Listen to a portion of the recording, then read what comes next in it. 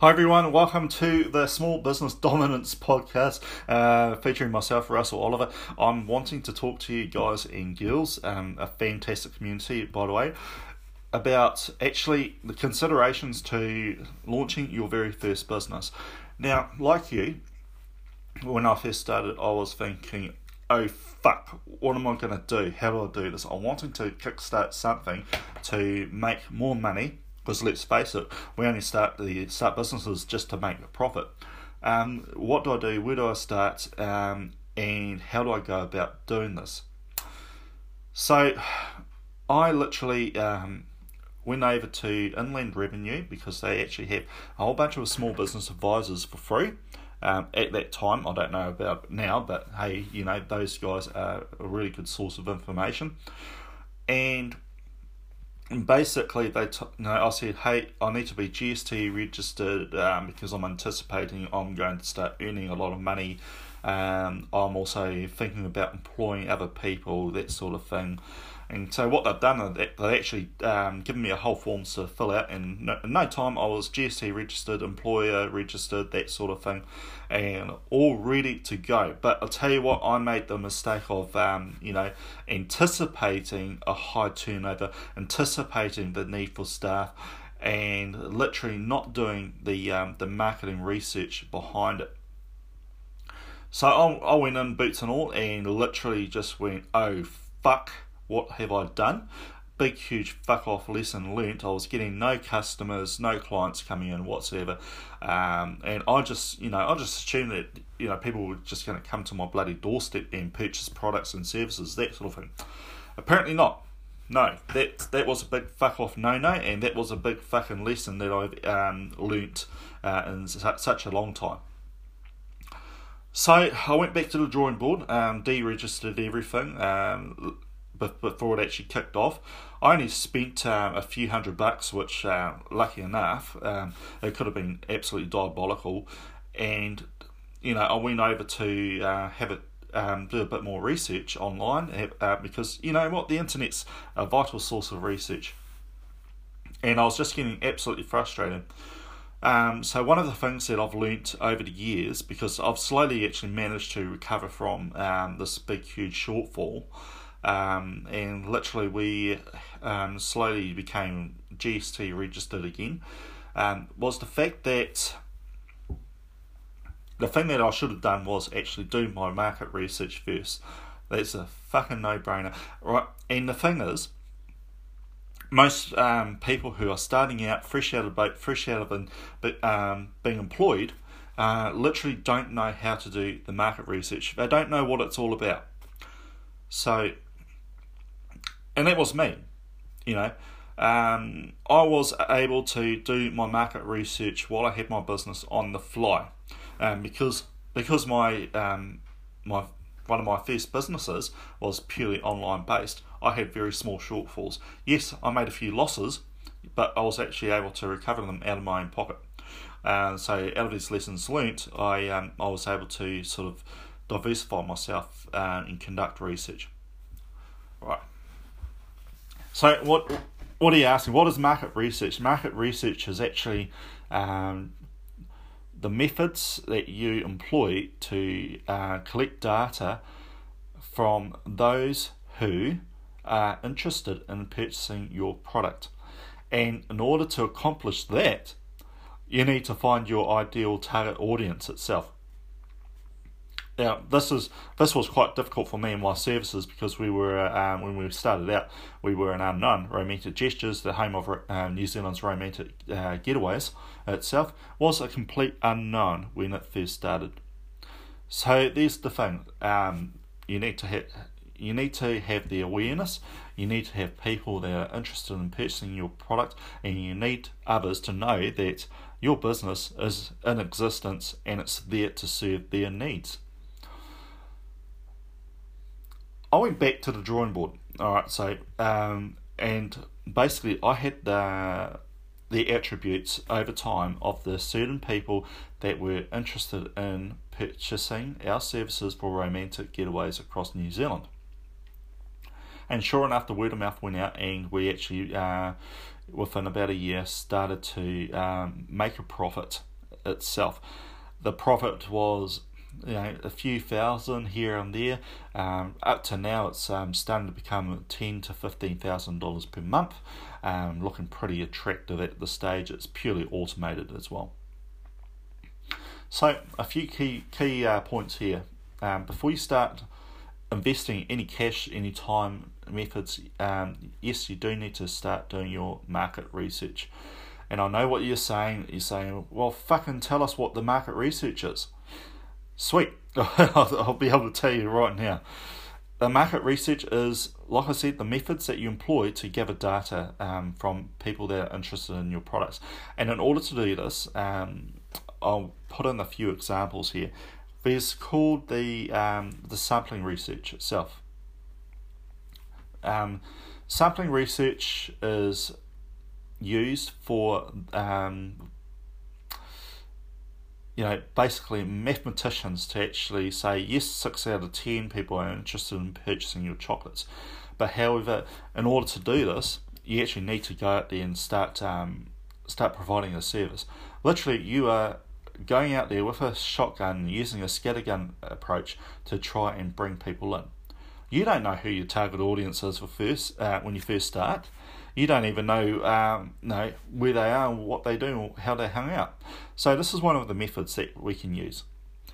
For those who are interested in making physical products, small products such as toys, chocolates, food, samples, hampers, wines and that, just go out to your local market itself and contact the market holder or store holder, whatever, and say, hey, how much is it to have a stall here, and what are the rules and regulations? So you go out there and you start selling stuff, and you ask your customers, how much would you sell? Would you buy this bottle of wine for? And they say, oh yeah, $15, and as they pay, you simply goes, well, I'll tell you what, next time when you come over to the stall next weekend, let's say, here's a coupon, and you can actually get 25% off because you guys are awesome. So that way they come back and they start spreading the word of mouth as well about your particular products. You get an idea of who your customers are just by looking at them, male, female, age, are they well dressed or not so well dressed, that sort of thing. Not meaning to be judgmental, but it gives you a fair idea of who these people are and where they come from as well. Are they Polynesian, European, Asian, Indian, Chinese, that sort of thing. Very important to get the demographics right.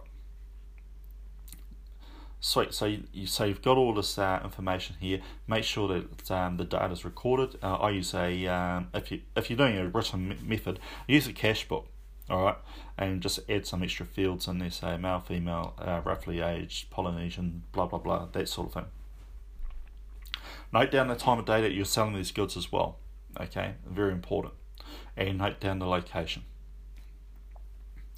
The other method is simply by gathering information off competitors. So this is called competitor research itself.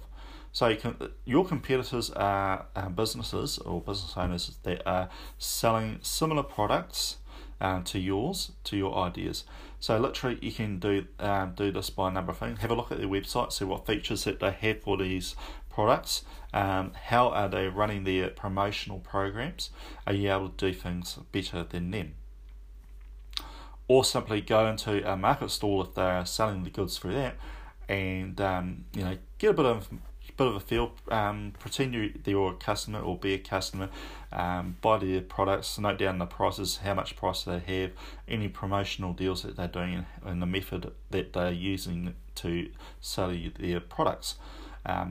Very, very important. And literally, you can actually watch them interact with other customers as well, and gain a bit of demographic insights without actually putting much effort into it. But be careful, because most of these people actually don't like you spying on them. And if you do this particular method, competitor observational research or whatever, in their stores, and they spot you, they're most likely to kick you out, alright? Because although competition is healthy, competitors don't like other competitors spying on them. So we literally try and, if I was your competitor, I would want to try and hide information from you as much as possible. There is also a few other research that you can incorporate with these two fundamental types of marketing research skills as well. Demographic data through the statistics.co.nz, I do believe. Once you have an idea of how many people and what type of and what the demographics of these people are who are interested in your products or in the competitors' products, go over to the Statistics New Zealand and see how many of these types of people actually living within the city itself.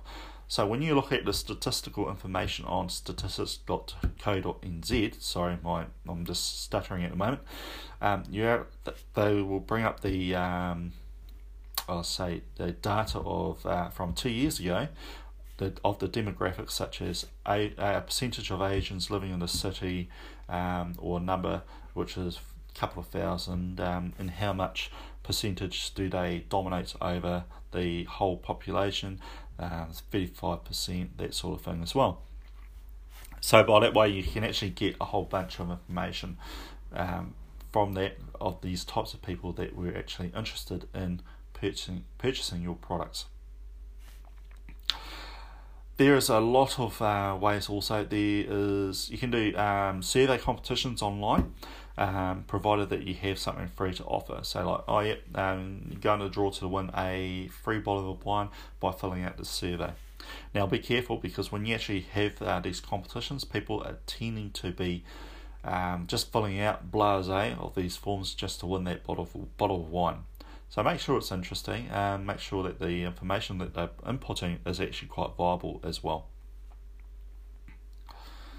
The other thing is that you need to consider in actually doing this marketing research is your method of approach to these people. There's also engaging with the local community. So Facebook itself is very, very fantastic for this. You can kickstart a conversation for a community group, but don't do a salesy approach, like say, oh, what do you think about my chocolates? Would you buy them? Or I can sell you these chocolates for $5. Are you interested? That sort of thing. Don't be too salesy. Be on direct, such as, oh, well, these chocolates look great. What do you reckon? Just ask an opening question, and most likely people will be more open to give you their opinion. They're not just going to say yes or no. They're going to give you, their likes and dislikes of your product as well. So it's very important that you get this information, so that if there's any discerning questions about or statements about your products, you literally can go back and amend your products to the way that they'd like. Remember that the customer is always right, because if you have the attitude, well, they're not always right, then you're literally going to fail your business as well. I'll have a look at my list here. There's 7 more ways to do your market research, but however, I'm not going to get into that as well. This is all about the considerations before you're even starting your business. So once you have all the information here, you got the ideal price information, your demographics data, and observational research, that sort of thing, and you have a fair idea of how much these things are actually going to cost. You also need to say, right, I need to do weigh up the cost of actually operating a business. For instance, if you're wanting to operate an online store, you need to basically get the cost of that. So you need the cost of your domain hosting, your website hosting, and your email hosting if you're not going to use Gmail accounts. If you're a small business owner, I would honestly just have a look around. Be very careful for these people, domain hosting and website hosting as well, because make sure you have a look at their reviews as well, because some are quite dodgy and they will literally hold your files and hold your domain to ransom if you're not careful. Believe me, this has happened to me before, and me and my wife, but however we actually managed to do a bit of swings and roundabouts and actually get our domain and files back. Right, where was I? That's right.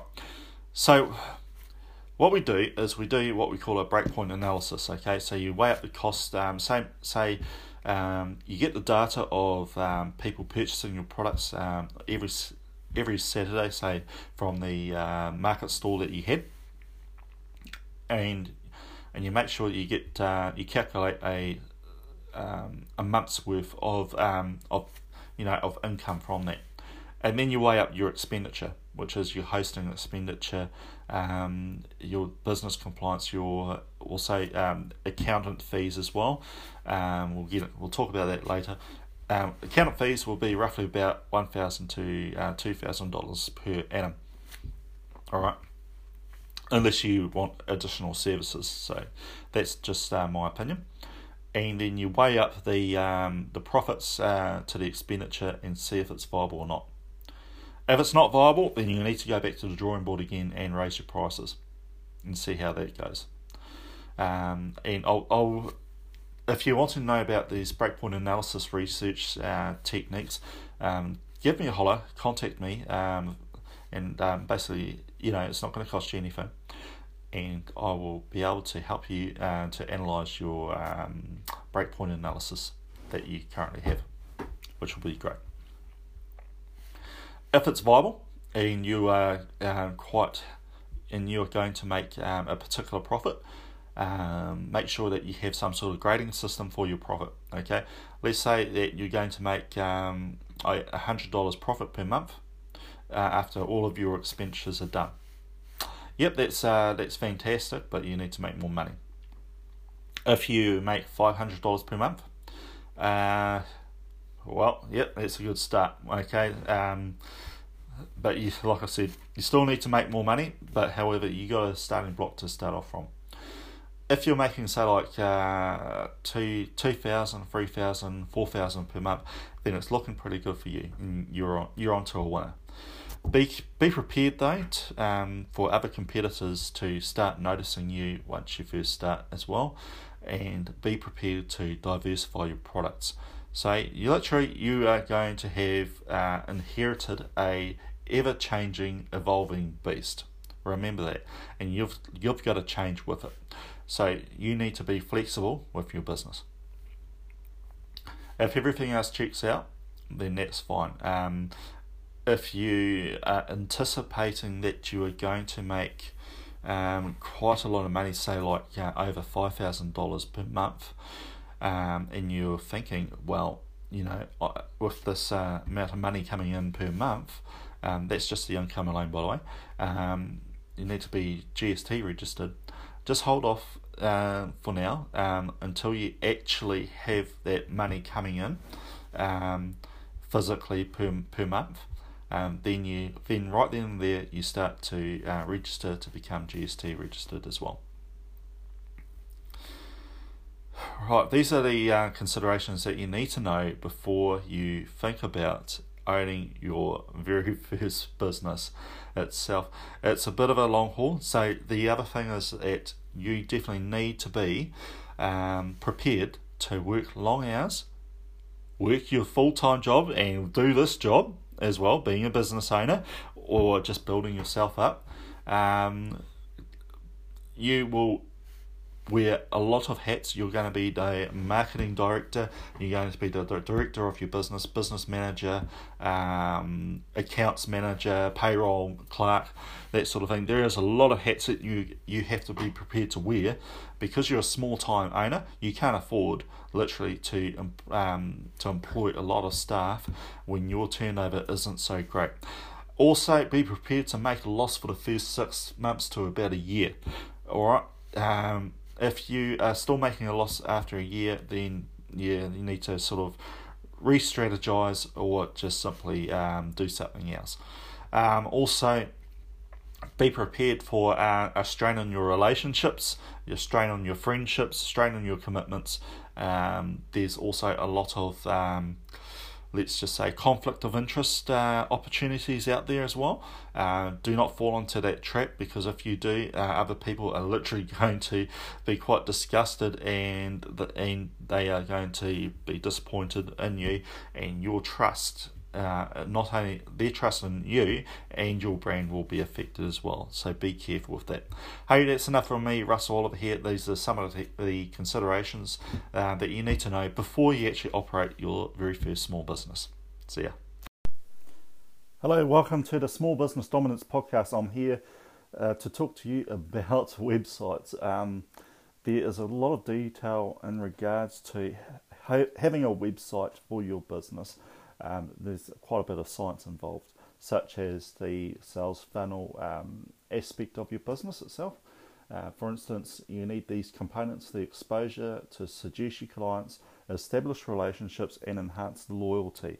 There are many different sales funnels out there, but I'm not going to get into that a little bit too much. I'm getting into the considerations of actually having a website, where to start and where to go to from here.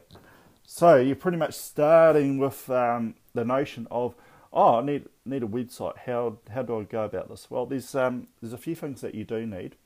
Okay, so you need to decide on a domain name, your web host, and email provider. So there's 3 components to that, but there's also a bit of science involved. Not many people actually tells you this. So you want to be searchable on Google itself. All right.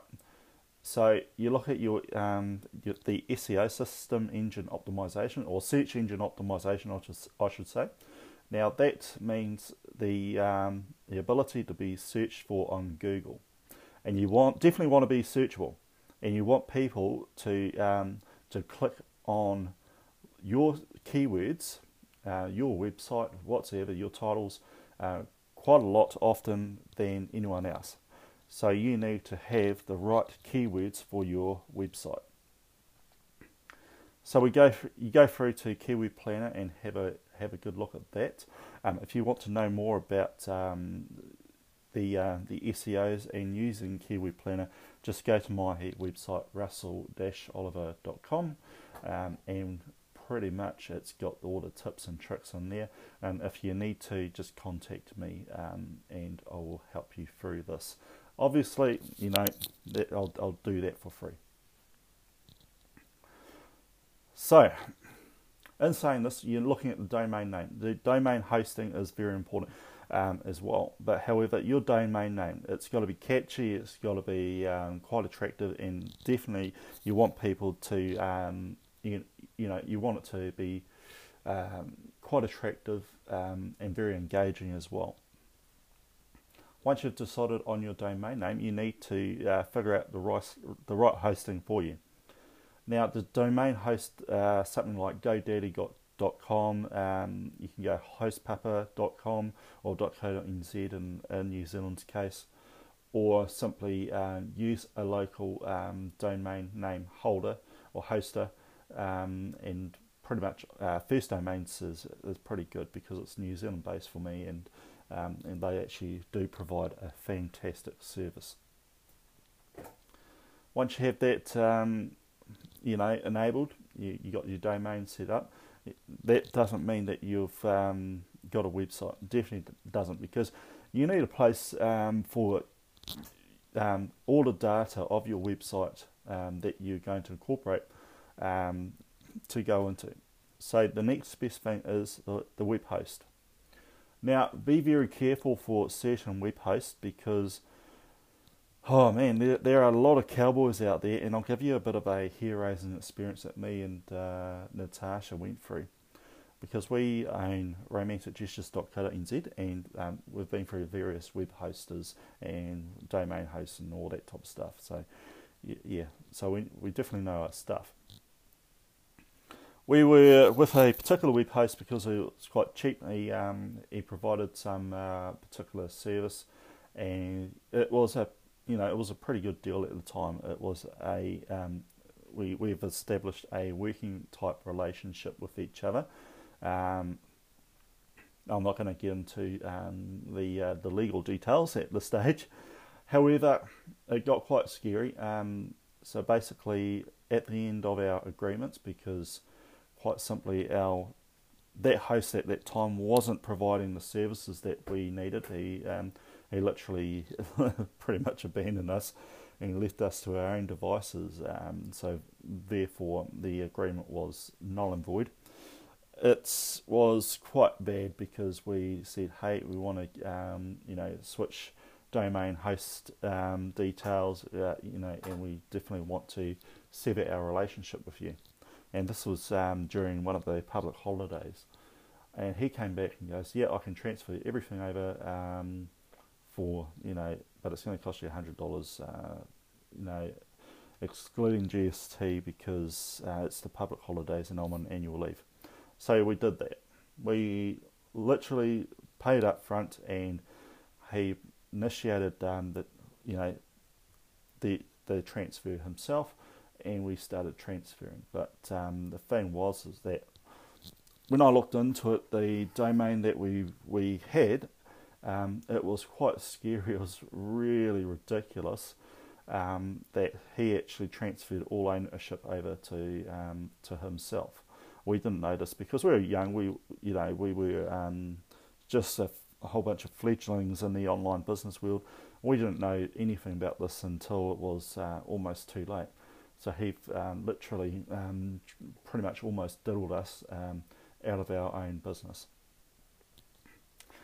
These things were quite scary because the ownership's supposed to be under yourself.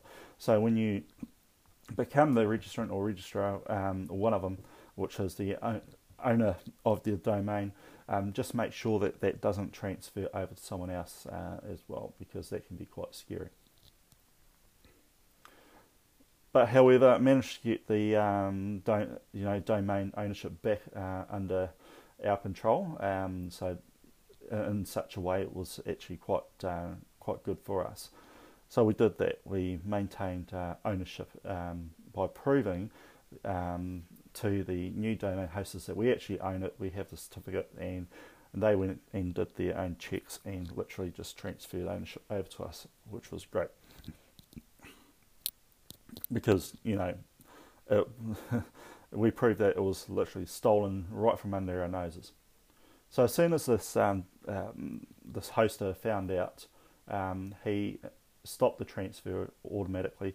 He held our files to ransom, and literally, wow, the amount of stress levels that we had. Our web hoster was a cowboy, and literally he wanted $2,000 in order for us to get our files back. This was ridiculous. I mean, we didn't sign up for that literally at all. And considering that the agreement was pretty much null and void because he didn't do jack shit about it, we hummed and hard and thought, you know what, we might as well just start a new website. But I'll tell you what, about a month ago before then, we're actually in the process of building a new website regardless. We were hoping to launch it a month later, but however, we were forced to launch it 2 weeks earlier because of some dickhead trying to hold us for ransom. So, as you can see, we actually rose above it, and for 2 weeks our business stalled. Our original website was literally destroyed. Basically, he deleted all the files and everything, all our emails. The entire website database was literally gone. But we've already backed up some of the information, and literally we're able to start with a new one 2 weeks later. And basically, there was a threat of legal action. There was a threat of all sorts of legal doom and gloom that was going to hit us. However, we were literally, we just ignored him. I'm not paying $2,000 for the services that wasn't rendered. It was just dumb and stupid. And considering the fact that this idiot went and changed the nature of his business and his business name and sold his original business anyway, therefore, he had no leg to stand on. So 3 months later, tried to invoice us again, and we just ignored it, and it just went away because our lawyers simply said, no leg to stand on. You got nothing to worry about. That's it.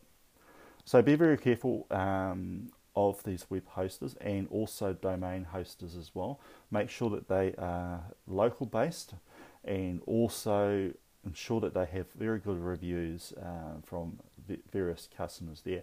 Get some opinions as well about them through the business networks, and literally you should not have an issue. Right. So the web hosting, yep, I got into that a little bit early, but never mind.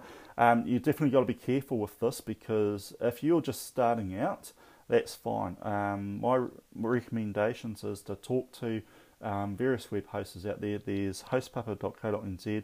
I do believe there's behappy.co.nz as well. There is Website Builder. There's also various other we host companies out there as well.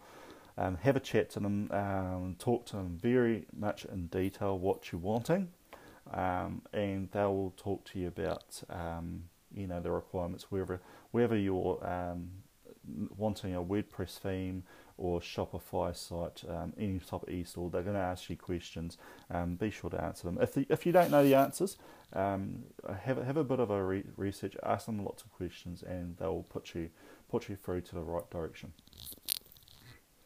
Okay, the next thing is email hosting. That's right. If you're a small starting out business, some web hosters actually include email hosting in their plans. But however, if you don't have that included in the plans, then just go to Gmail. It's the same as everything else, and establish yourself there. Also, there is, I do believe, Google Suite as well. It has an email service, and I do believe it's about $12 per person here in New Zealand. In the US, it's $10 per user. They have various business plans and storage capabilities, so just have a look in detail about that too. And they are very helpful. They will help you integrate and set your emails up as well. The old the Google Suite administration team, and they've never failed me as well. Right, so once you've had a web hosting set up or ready to go, still doesn't mean you've got your website up and running.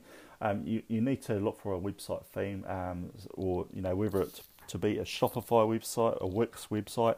If you're not too intuitive with coding or website development, that type of stuff, go for the easiest option, and I believe Shopify or Wix is actually very, very easy.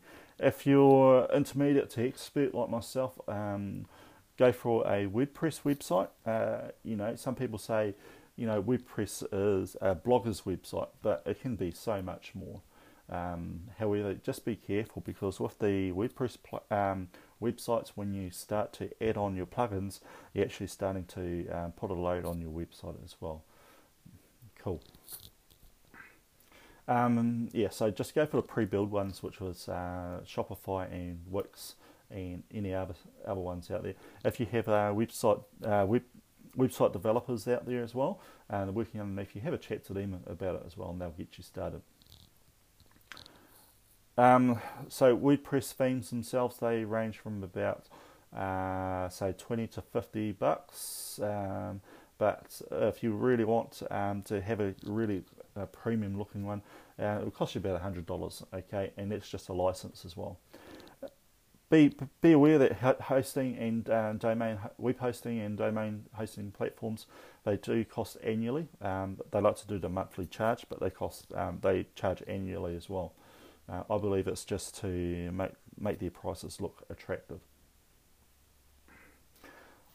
The other thing that you need to be aware of with web hosts is be aware that when your website starts to grow, you're going to start having increased website traffic.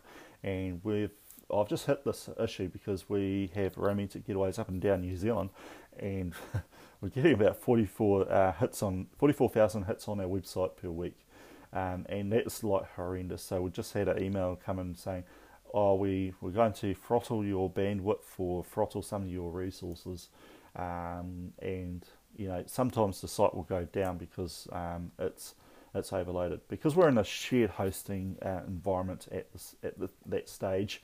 Not only are we putting heavy loads on our sites, we're putting heavy loads on everyone else's shared hosting sites as well. So they have the ability to put a bit of a restriction on your sites.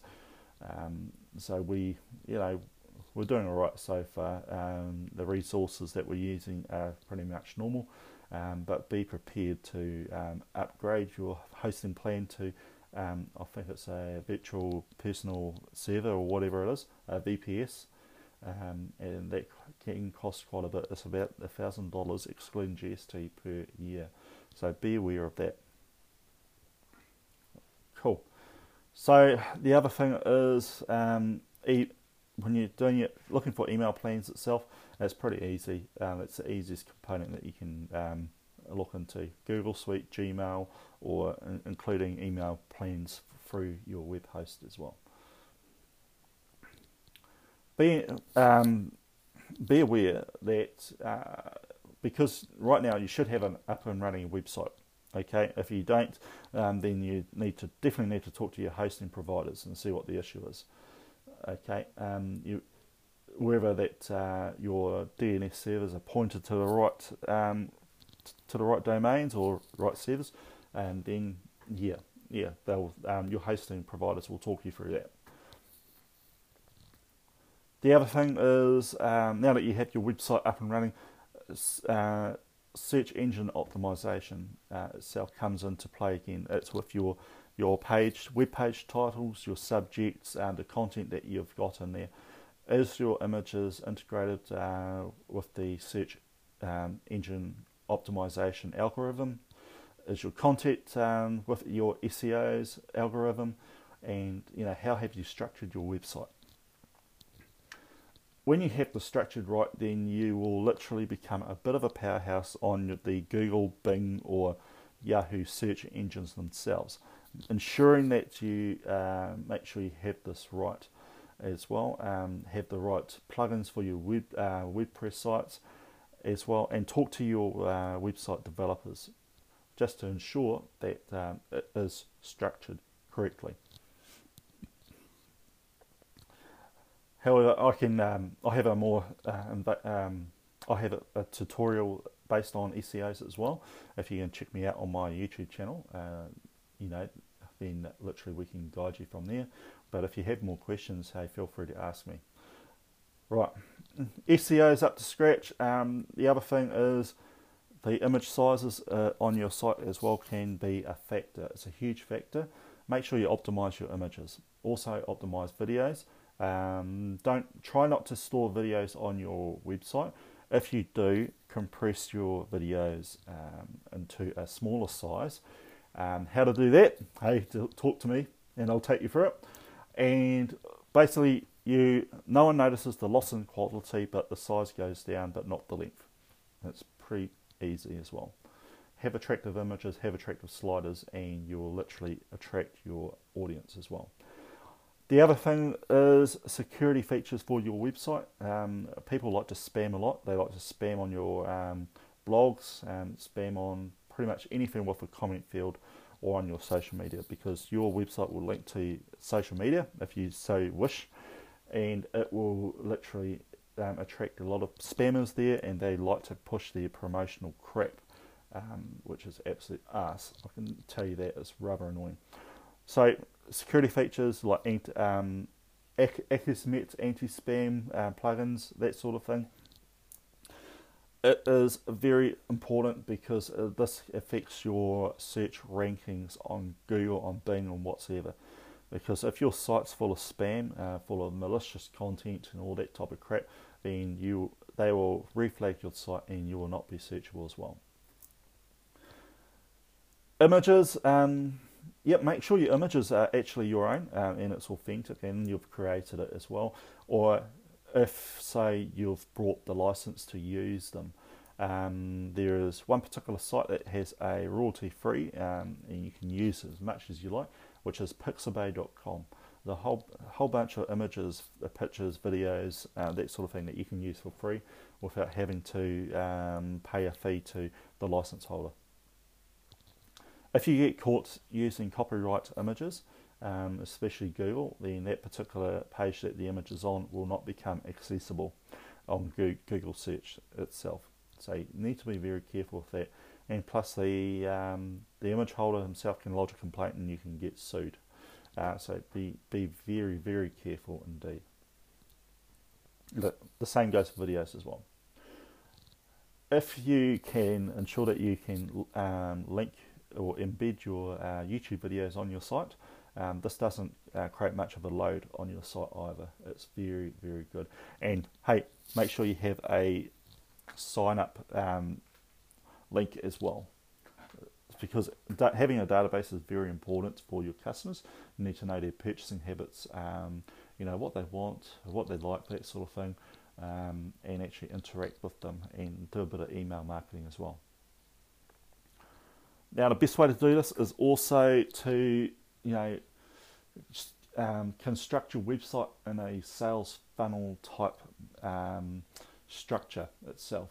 I'll talk about sales funnels a little bit more in depth, but if you'd like to get a hold of me, fine, I'll talk you through it as well. Just phone me up and we'll work something out.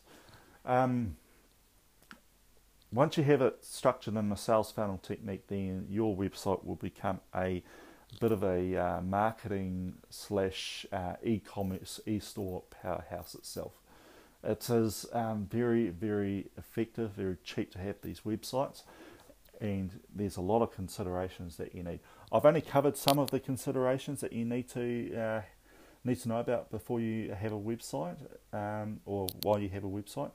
There's a lot more in depth, but I've pretty much covered all the basics anyway. Your domain hosting, web hosting, email hosting, security features, image consideration, video considerations, as well as structuring your site into a sales funnel website structure to enhance buyer purchase and prosperity for your business. Right. Hey, that's it from me, Russell Oliver, here from the Small Business Dominance Podcast. Hope you enjoyed this. Catch you later. Have a fantastic one and fucking own the day. Small Business Dominance Podcast. People don't necessarily want you to succeed. And the bigger that you dream, the more people are going to come out of the woodwork and try to stop you. As Oliver Emberton said, the only way to avoid pissing people off is to do nothing important. But if you're striving for something important, you're going to try to make a real change. If you are, there's something in your life that you are absolutely hell-bent to make happen, you've got to understand that you're going to be fighting against something. People are going to be pushing back against you, and it's going to be your ability to hold true to the vision that's going to determine whether you can pull it off or not. And as Victor Hugo said, you have enemies? Good. That means you stood up for something at some point in your life. And that's what people miss. They want to get to know how they can actually move forward and succeed. It's so important that you have to know that you're going to come up against people at some stage in your life. They somehow want to get through this unscathed. They somehow want to hope that the green change that they want to make, people just fall in love with it.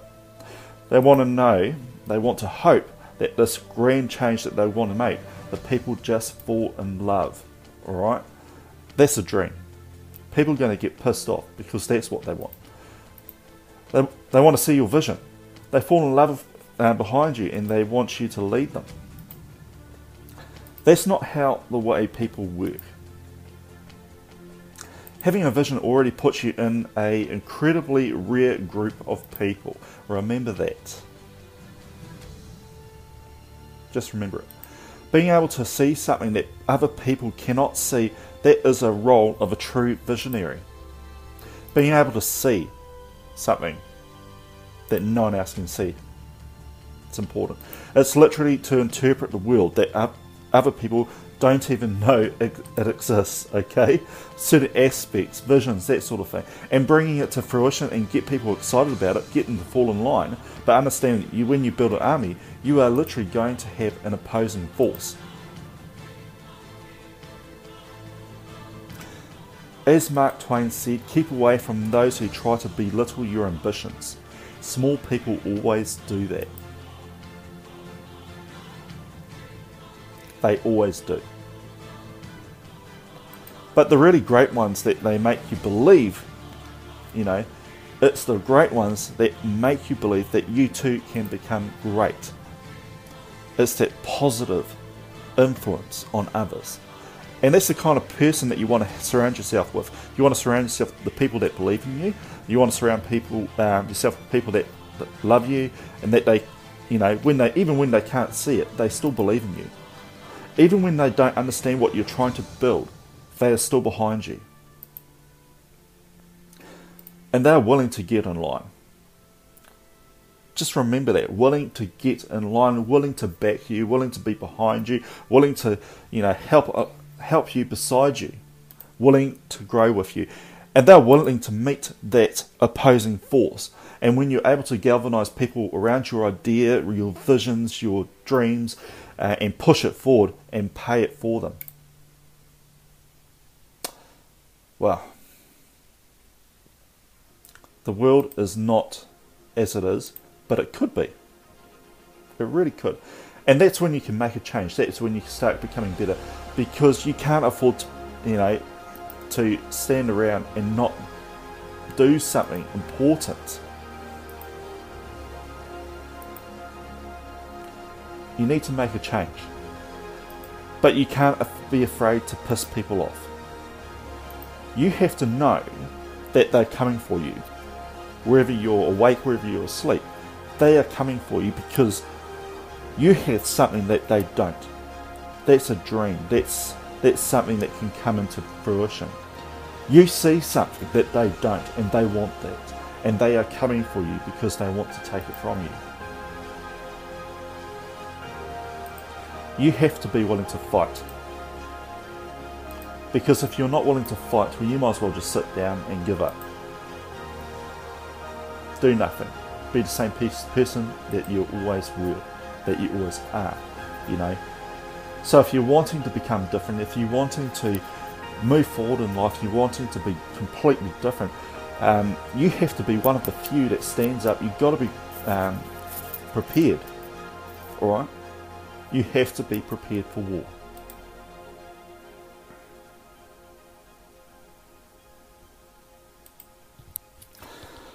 I found this out the hard way. Me and my wife, literally on our journey to becoming business owners, being out there and literally being unique. My previous videos on my YouTube channel is titled, "You have the right to be unique. You have the right to stand up, be different, stand out." Because in the business world, in the entrepreneurial world, if you don't stand up, if you don't fight, if you don't, be unique, if you don't stand out above the crowd, then you're basically going to be swallowed up, surrounded in all this noise of indifference. That's the world that we face today, because you've got to piss people off in order to get yourself out there. You have to be prepared, because like I said before, you have something that the opposing force does not. And that is a true vision. That is true growth. That is a method of growth. The ability to become productive. The ability to become one of the few. And that is becoming a dominant force within your very industry, within your chosen field of expertise, wherever you want to be a dancer, an actor, that sort of thing. I'm not just talking about small businesses or being an entrepreneur. You are standing out to be unique. And you are fighting for that podium position. And if you don't fight, then you've already lost the war. You've lost your place. You lost the ability to become something more. So when you start out in this fantastic journey, the one thing that keeps repeatedly, knocking at your door, the advice that keeps yelling at you without making any sound, is that you need to be prepared to go to war. Now, I know what you're asking, what right do you have in actually saying to us that we need to be prepared to go to war? So I'm speaking from experience. Myself and my wife Natasha Oliver, both entrepreneurs for romanticgestures.co.nz, romanticgetawayznz.com, and also I'm just starting up as a small business consultant as well. In our journey, we've joined up with a whole bunch of network people, meeting lots of positive people, because we, like all entrepreneurs out there, wanting to go out there and surround ourselves with influential people who are positive with a lot of growth. And the fact is that we're out there, we're developing our businesses, and we're literally starting to encroach on other people's egos, if you will. Some people are a little bit jealous of our current presence, because we have I alone have a typical audience of over 3,000, actually 5,000 people now, and my wife, she beats me about 6,000, and meeting other business owners every week as well, because she's got that ability to do so, and she is out there making something for herself just like I am. And we met, we went into a network of people who have certain values and that, and literally as soon as we introduced ourselves to them, we basically got invited to become a administration team, the admins for a particular Facebook group as well, which we took up that challenge. And as soon as we did that, I got labelled as having an agenda, because we were admin teams of a particular community group that was not business orientated, and they had a look at my page and automatically thought, yes, he's got a business agenda. He's going to be pushing his business onto us, that sort of stuff. And by doing that, one person literally started to rubbish us, and she felt threatened. This is what these people do. These toxic people who rubbish the crap out of you, they feel threatened that their community is going to shift into a change that they just don't understand. However, preempting that possibility, they absolutely rubbished us, because we thought that we had an agenda, we were going to push our salesy businesses onto them, all because we linked our business page to the group, only just to monitor the group feeds itself, and we changed a few aspects of the rules because of our previous experiences in managing groups. And believe me, we have a lot of experience in managing Facebook groups and trying to kick the spam shit out. But however, because these toxic people felt threatened because of our, because of our presence, our skill set, and everything else, we literally were in a very toxic environment. So this is what I have to say: you're going to rub people up the wrong way, so you need to, even if it's not your fault, you rub them up the wrong way, and you'll end up bumping into a lot of toxicity, a toxic environment, and you have to learn how to deal with that. You have to be prepared to fight. Okay, you have to be prepared to go to war in regards to that aspect. And also, this comes out of networking groups. This can come into business arrangements and that too. If your competition feels threatened, or if your business partners go south, that sort of thing, you need to be prepared to go to war in order to get on top of that podium. Alright, that's enough for me. Russell Oliver here, Small Business Dominance Podcast. Stay tuned, stay informed, and get inspired.